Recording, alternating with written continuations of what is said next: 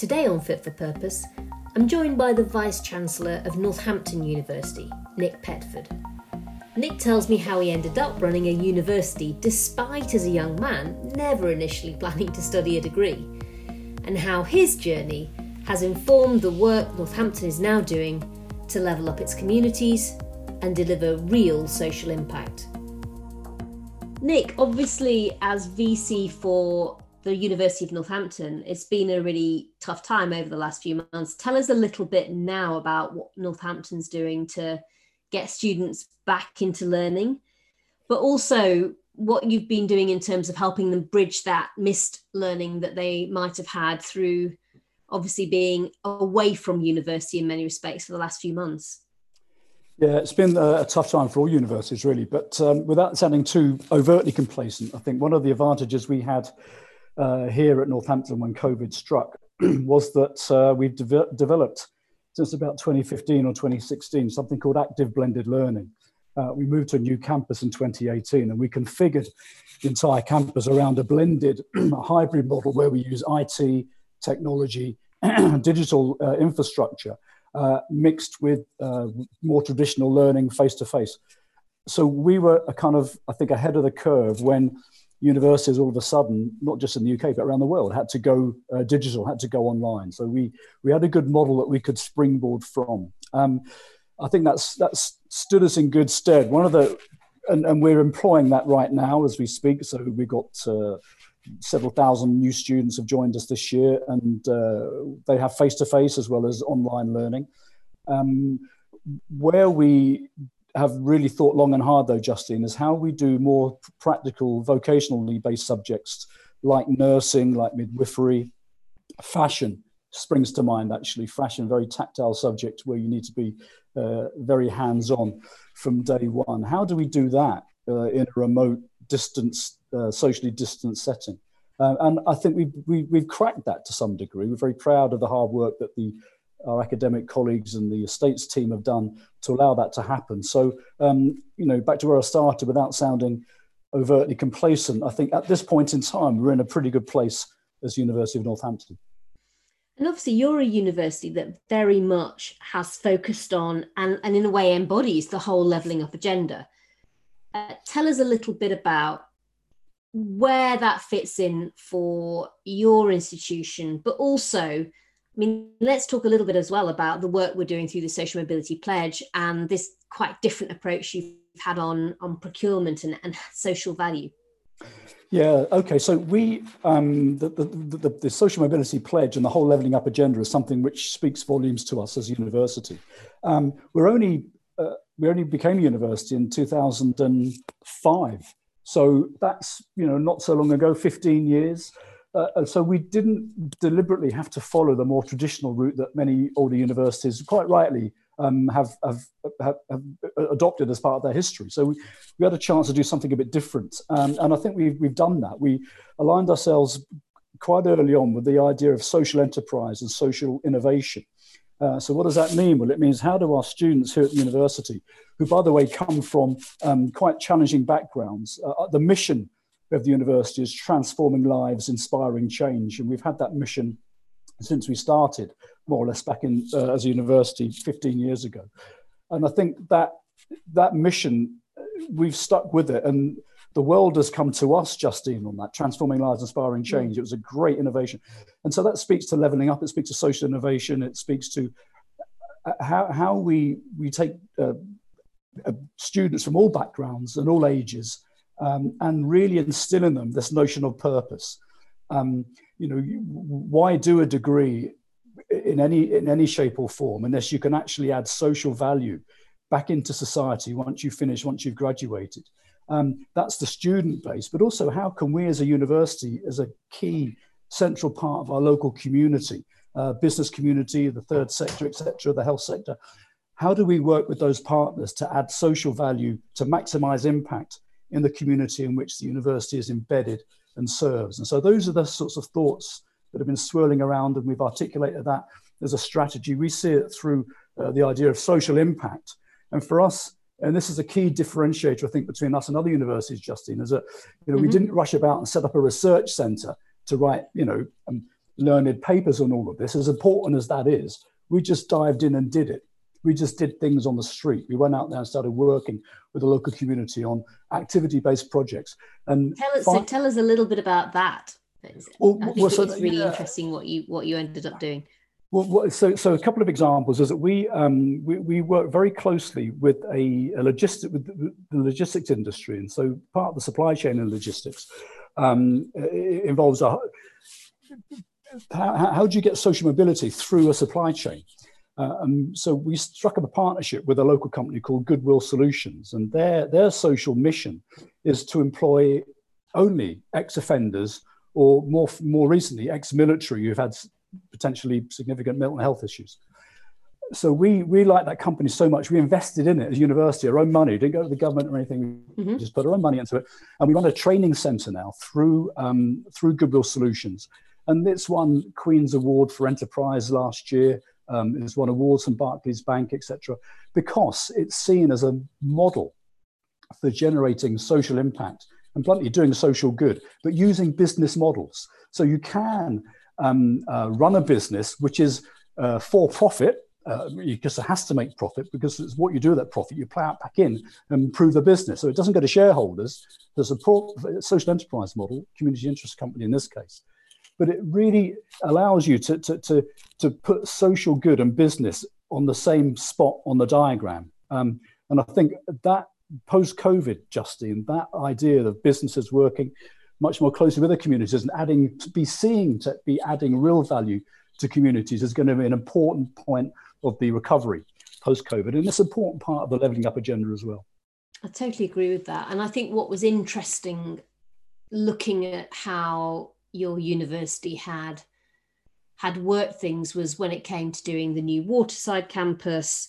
You know, for you, that was also a moment to be able to say, well, not only do we want to have great social impact by improving facilities for education on the doorstep, actually just even the act of getting it built and procured was an opportunity to also have this wider social impact, wasn't it? It does. And so that leads us into this idea of social procurement. So what on earth is that? Well, it's using the buying power of something like a university. And our turnover is about £150 million a year-ish. If you look at the turnover of universities across the UK, it's in the billions. So we're always buying things, but how do we target that spend that will then allow job creation, that will allow better prospects for people who are perhaps unemployed? How do you get more people into training? How do you leverage the apprenticeship levy using your procurement power?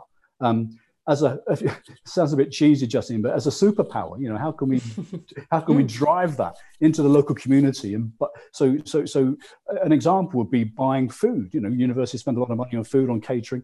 Let's buy local. Let's create local jobs and keep as John Bird would say, who's done some project. Lord Bird, from the founder of the Big Issue, has worked with us on some of this. You know, let's keep the pound local. Let's get the social value in the pound. Keep it in the locality and drive up growth.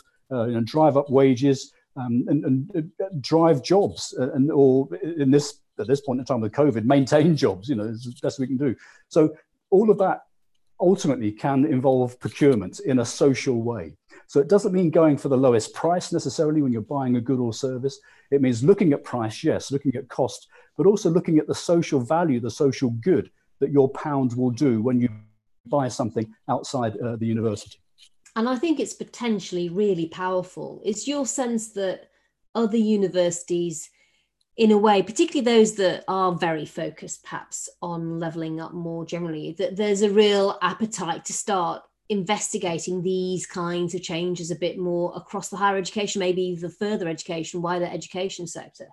Definitely. I think that the scope for partnerships in this model is intense. And universities are, by the way, hopefully doesn't sound critical of universities. They've done a brilliant job in the whole social procurement side anyway, through the local regional collaborations and partnerships that they have.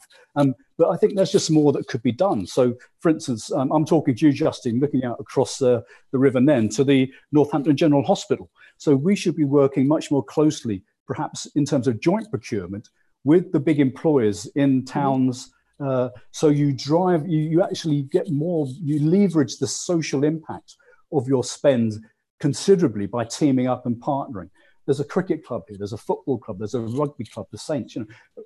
The next step in this journey is to make sure that where possible, because we won't always have overlying interests that map on exactly, but where possible, we do our purchasing in a socially valuable way through bulk, through size, and generate far more leverage opportunities than we would as a university buying goods and services just on our own.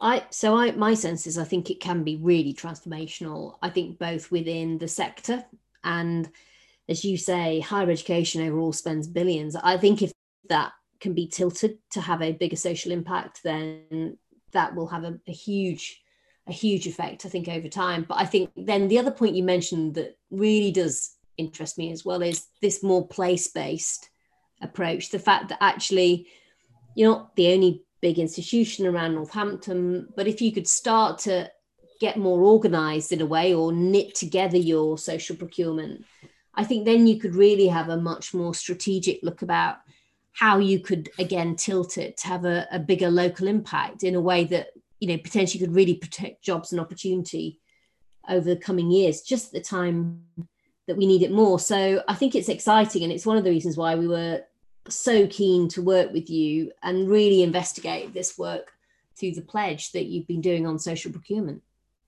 I think you've hit the nail on your head there. I think with the concepts of leadership. So how do you get these various organisations together? Because it won't happen unless somebody's taking the lead and talking to people. So that leadership piece, influence, you've mentioned, Justin, about how you need to influence people along the lines of there is real value in social value. A lot of people still haven't heard of the concept. Mm-hmm. So how do you influence people? And then ultimately we want impact, don't we? We want actually something to happen. I don't want to talk about this, day in, day out. We want to see measurable differences that show that the social procurement agenda that we're on has improved people's lives. And not just within the university as students, but people who may never, ever think of going to university. I think that to me is part of the exciting challenge to us is to get some of the naysayers, some of the critics of universities. And let's face it, there are quite a few out there, including some quite significantly important MPs. So how do we influence them in this agenda and make them see the value of universities, not just as centres for excellence in teaching and research and knowledge, but also as centres of excellence in driving up, levelling up the local communities outside their walls. And I think the project that we're on with the Social Mobility Group and the whole notion of this idea of a purpose, a coalition as a brand is extremely powerful and will help immensely in that agenda.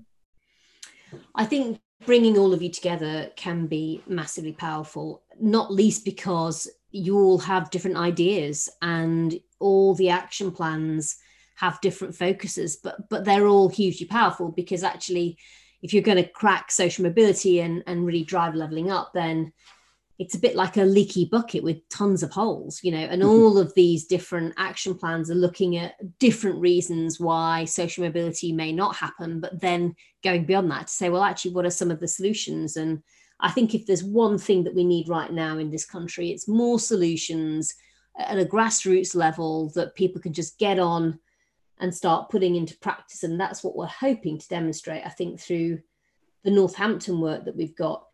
Nick, what's your sense for students in a way? I mean, obviously, you're going to have loads of young people arriving through your doors right now. I mean, obviously, there's a chance for higher education in particular to have a real impact over the coming years, particularly with this slightly different cohort. Obviously, we had a grades challenge over the summer, and a lot of young people were having to wait to see what would happen. But what's your sense about, if you're looking forward now, that this means for universities in terms of students going? Yeah, it's a good question because, of course, I don't know how to choose my words carefully here. The over the summer when we had the A-level results coming out in the way that they did, that potentially there's a lot of students who are going to go to university now who perhaps wouldn't have got the grades they would have had if they'd been marked in the more traditional way. So how those students, what their experience is like at universities, how that plays out, I think is an important An experiment's the wrong word, but it kind of is, if you see what I mean, Justine. We're going to, 2 or 3 years down the line, will those students have succeeded as well as they might have done otherwise, or will they have somehow or hopefully not fallen by the wayside? So I think there's a really interesting question in how this current cohort of students in some universities, not all by the way, some universities actually deal with the pressures that will be put upon them to succeed academically, in addition to what they're having to put up with now in terms of some of the self-isolation through COVID, etc., in halls of residences. In a way, you almost had this for the first time variant of a mass contextualized admissions process, didn't you?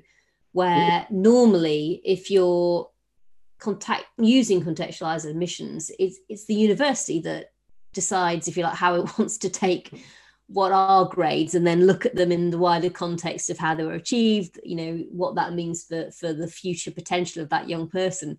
This year, in a way, you had teachers doing this wider assessment, perhaps, of what they felt that young person was going to get to. I think the key to success for higher education now is to really understand, if you like, how it needs to accommodate what will be a more diverse group of young people coming in than in the past. But in a way, a lot of these will be overwhelmingly young people who've got the potential to do a degree. It may be that the traditional, perhaps some might say old-fashioned exam format wasn't really a format that suited them, but actually that was distinct from whether or not they would thrive on a course. Maybe the fact they couldn't remember wholesale facts, ultimately, and maybe the fact that they found a one-off sitting down to do an exam at one moment, high pressure, that didn't really work for them as people. Maybe that falls away, and so they'll be able to demonstrate that it was a format that didn't work for them, but actually the potential was always there behind it.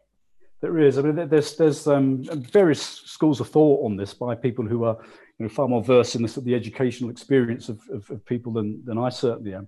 But from the theoretical side, but if you look at one downside to what might happen, if you've got students who don't feel that they're prepared enough for some of the rigors of university education, that might impact on them in a negative way in terms of increased mental health issues, for example.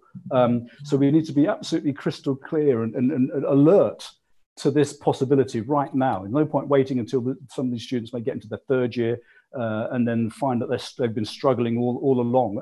We need to be able to have resource and have the ability to track and put in place interventions now to help young people who bluntly have had a really tough time of it over the last months since COVID. The flip side of that is that maybe these kids are just going to sail through. And that you sort of realize, well, hang on a minute, why are we still hanging on to this sort of Victorian exam process, the sort of so-called A-level gold standard? Perhaps this is an opportunity to relook again at how we assess students before they come to university in different ways. I mean, maybe 20 or 30% of the students who come to Northampton, and it'll be the same with other universities who are similar to us, is that they don't come through a traditional A-level route anyway. They come through access courses, or they come through the BTEC route, which is a different way to assess students. And we don't see any particular difference in the output of those students in terms of their final degree compared to their input, i.e. where they've come from. And so there are different models out there. Maybe this will be a watershed moment, Justin, and the erosion of the A-level gold standard, and we move to a very different kind of assessment in future. I think it's a good challenge for higher education to genuinely ask itself how it would find that talent, if you like, in the absence of having what we've always had in the past, which is, an A-level grade, which is arguably quite a narrow measure of some person. But I think the real opportunity is then to knit together the views of business in terms of how they already look, if you like, beyond this academic attainment element of a young person's progress, to look at this wider person. And I think, as you say, for all the challenges, there will be, some steps forward that maybe we can take around university admissions that come out of what was a hugely problematic year for young people that was really tough for all of them, I think, who, whatever your grades were and whichever university you were going to go to in the end. Yeah, absolutely. So as I say, there's it sounds like these students are guinea pigs in a great glass jar doing an experiment, but they kind of are. We shouldn't ignore the fact that this is unprecedented times, and so we will be able to collect data pretty much in real time as to how this cohort have performed and how they've been supported. I think that's the other side of the equation. Making sure that, as I said previously, that we don't wait to the last minute before we put in any potential interventions, that we start working with students right now to allow them to be as successful as they possibly can be when they leave. And for Northampton, what are some of the steps that you're taking, given that, as you say, it is a different September and October intake to the one we've maybe had in the past? It is, and the steps that we take, I mean, a lot of it will be under the COVID restrictions, so social distancing. I mean, these things don't help necessarily at the outset in monitoring students' mental health, for example. So, somebody on the end of a telephone or on the end of on a computer screen isn't quite the same, I don't think, as seeing somebody in the flesh. And how we put in interventions in terms of COVID and social distancing, interventions that will help improve students' learning, again, is going to be a challenge for many universities. So some of the things that we've been doing is make sure that we do keep running the tutorial system, personal tutorial systems, as will other universities. Make sure that we're using data effectively to understand where students are, and if they're feeling isolated or feeling lonely or bluntly feeling let down by the university, that we are on top of that and aware to that, and making sure that those interventions are working properly. So I think using data to monitor is going to be an important aspect of how we ensure the student experience at the highest possible quality and allowing the students to achieve their best results. And in a world where there is continued uncertainty over what will happen over the next few months, and obviously no real certainty over when a vaccine's coming. So a sense of needing to learn how to be best in class in a world where we're, for the moment, living with COVID. One of the things that, well, not just for students, but for societies in general, is this notion of resilience. It's not obvious how you teach resilience, actually, but clearly it's a key trait in a pandemic world. Where you need to be able to maintain some level of purpose, some level of hope. If you think everything is hopeless and everything is lost, that is a bad place to be in for an individual and for society. I think there are answers out there. The communication side is really, really important. Without being critical necessarily of the present government, I think some of the communications issues that they've had have really highlighted how difficult it is to get positive messages out there, which are straightforward and non-confusing. And in a similar way, universities internally are up against some of those challenges. How do we make sure that the students know where they are, know where they can go immediately to get help?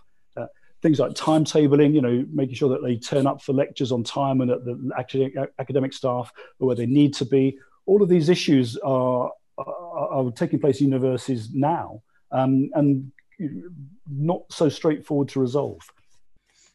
So lots of challenges ahead, but from your perspective, Nick, I mean, obviously you're now VC at the University of Northampton. What was your journey into a higher education sector?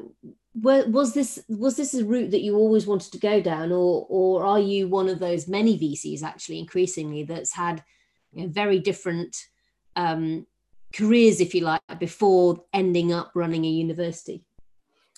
Well, yeah, I did have a different trajectory into university than many people. I mean, I'm getting old now, Justin. So I left school in 1977. So 1970s does progressively seem a different era now, a bygone age almost. And when I left school at 16, by the way, I didn't go on to do A-levels. I went into a technical college to do a refrigeration engineering course, City and Guilds. I think only 5 or 6% of students actually went on to do university degrees back then. Now it's clearly closer to 50%. So no, I had no ambition to go to university. My parents hadn't gone. Nobody in my family had gone to university. It was something which the group I was with didn't even discuss. It was just. And you were doing that course because it led to a job locally? Yeah, well, I applied for apprenticeships. I wanted to get into the heating and ventilating trade. Don't ask me why. I just thought that was a good place to try and get a job. There was nothing around actually. There was quite a strong recession in sort of the mid to late 70s, and so I ended up going to the second best option. I didn't want to go back into education really. But I went to a technical college and did the City and Guilds. But even then, it was quite hard to get into full-time work in that business. So I ended up doing a whole raft of different sorts of jobs, working in retail. I was a van driver for a couple of years for Liberties up in Regent Street, the department store there. And I was made redundant several times, and it was when I was actually. This is a true story. It sounds a bit too dramatic to be true, but it is. I was signing on in the Dole Centre, and I saw a sign saying "Do an access course at a university." This was Southwark College in Southwark, near Waterloo train station. It was actually. I signed onto that course and then did what's called an access course to higher education, and I was lucky enough to get a place at Goldsmiths, reading geology. And I did geology because I wanted to stay in a vocational area. I wanted to work on an oil rig, basically, because there was good money in that. And so that's how I got into higher education. But as I experienced university, I realised there's much more to it than just learning things. And I really liked the environment, the whole aspect of university life and what it was about. And in particular, I got very interested in research in my undergraduate times. So that led me to do a PhD. From a PhD, I got some research fellowships. And then from that, I got into the whole academic side of university life and, really never looked back from there on. Amazing. And now, obviously, heading up Northampton. If you sort of look back, what would you say almost the biggest challenges you had to overcome? The moments when actually it could have gone in a different direction. Where would you sort of point to key times when you've had to almost dig deep and push on anyway? I think for in the Northampton story in particular was when we decided to build a new campus. So that was a big step for the whole university, for the university community, and for the town as well. Actually, town and the county of Northamptonshire. A big project. It was aligned to the stars were aligned actually for that project. I think it'd be very difficult to do it right now. But the coalition government were in. They were introducing these new local enterprise partnerships, and Northampton Town Centre, where we are now, was designated as an enterprise zone. So that freed up a lot of planning constraints, and it meant that there was an area of focus for redevelopment. But some of the issues that we had to deal with around the whole planning consent, wading through just the bureaucracy to build a university was extraordinary. I mean, I think at one stage we were dealing with about 37 different partners, partners advisedly, involving everyone from utilities companies through to highways, through to all of the different planning authorities, and the Environment Agency, all the rest of it. And it became virtually almost overwhelming. And there were points in the time where the whole project just could have come crashing down, and we were sort of thinking, why are we doing this? We could just stay where we are and let life sort of move on around us. But we dug our heels in at times of stress, if you like, because we had faith in the project. And I think that's the key thing, Justin. If you really do believe in something and want it to happen, and want it to succeed, and you follow that sort of passion, follow that sort of compass, it allows you to achieve amazing things. And I think what we've done here at the Waterside, and I'm not talking about myself here, I'm talking about all of the staff who were involved, some of them very, very cynical to begin with, what on earth is all this about? Getting people on board is a huge, tremendous effort. But I think it's paid off. And on the back of that, developing our active blended learning model that put us in good stead when, this out of the blue, this pandemic struck, was all ultimately made sense for us. It is a really interesting journey, and also this sense of just going back to basics when you hit problems, which is why were we doing any of this in the first place, and why does it matter, and that being a good way to help you kind of keep going even when a lot of other things tell you not to. It's certainly something I think that a lot of people will be able to relate to.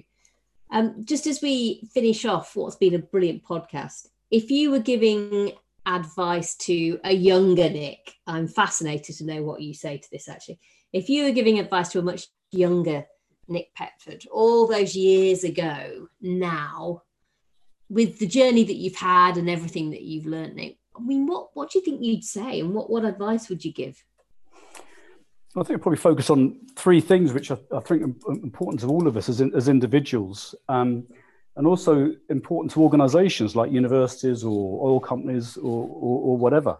And, you know, I hadn't really articulated it that well when I was younger, but I think if you can just stop and ask yourself three things, you know, where you come from as an individual, you know, what's your background, what's your personal history, you know, what's your value set? Then ask yourself, you know, basically, who are you? You know, what do you believe in? And then finally, what are the things that you stand for? You know, what are you going to go to the wall for?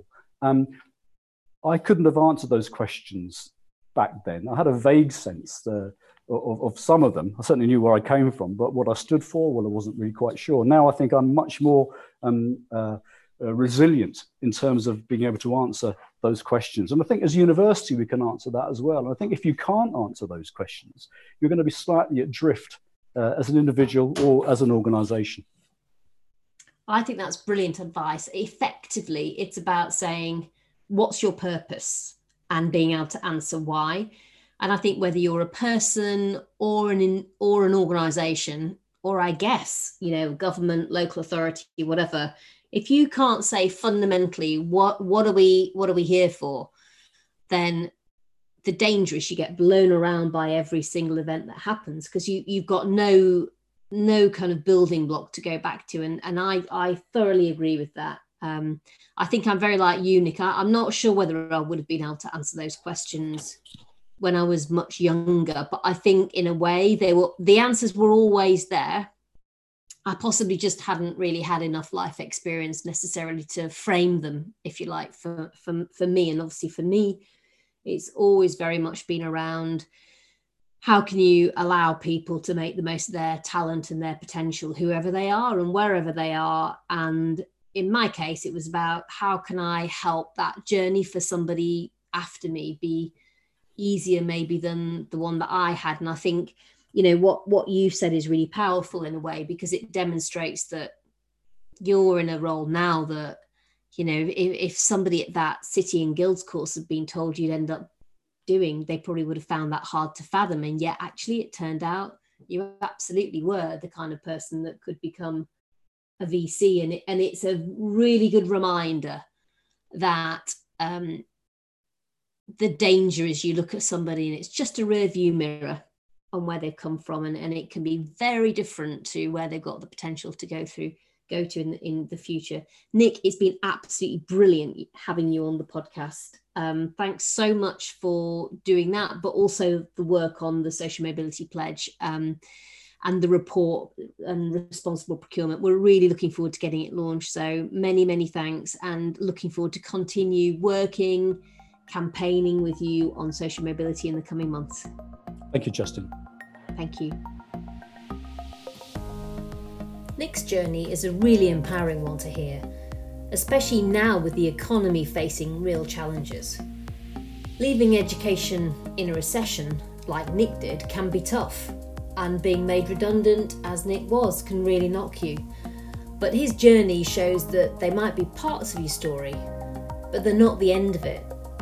And for the work the University of Northampton is now doing on procurement and social impact, that can have a much wider impact if we can get that approach adopted more widely across higher education. It all shows that for universities, levelling up is about much more than just widening access and participation. There's a much broader strategy that can be pursued when driving social mobility and social impact is at the heart of the institution's agenda, as it is for Northampton. Thanks for listening to this episode of Fit for Purpose. If you enjoyed it, please give us a rating and share with your friends, family and colleagues. And be sure to subscribe so you don't miss any future episodes.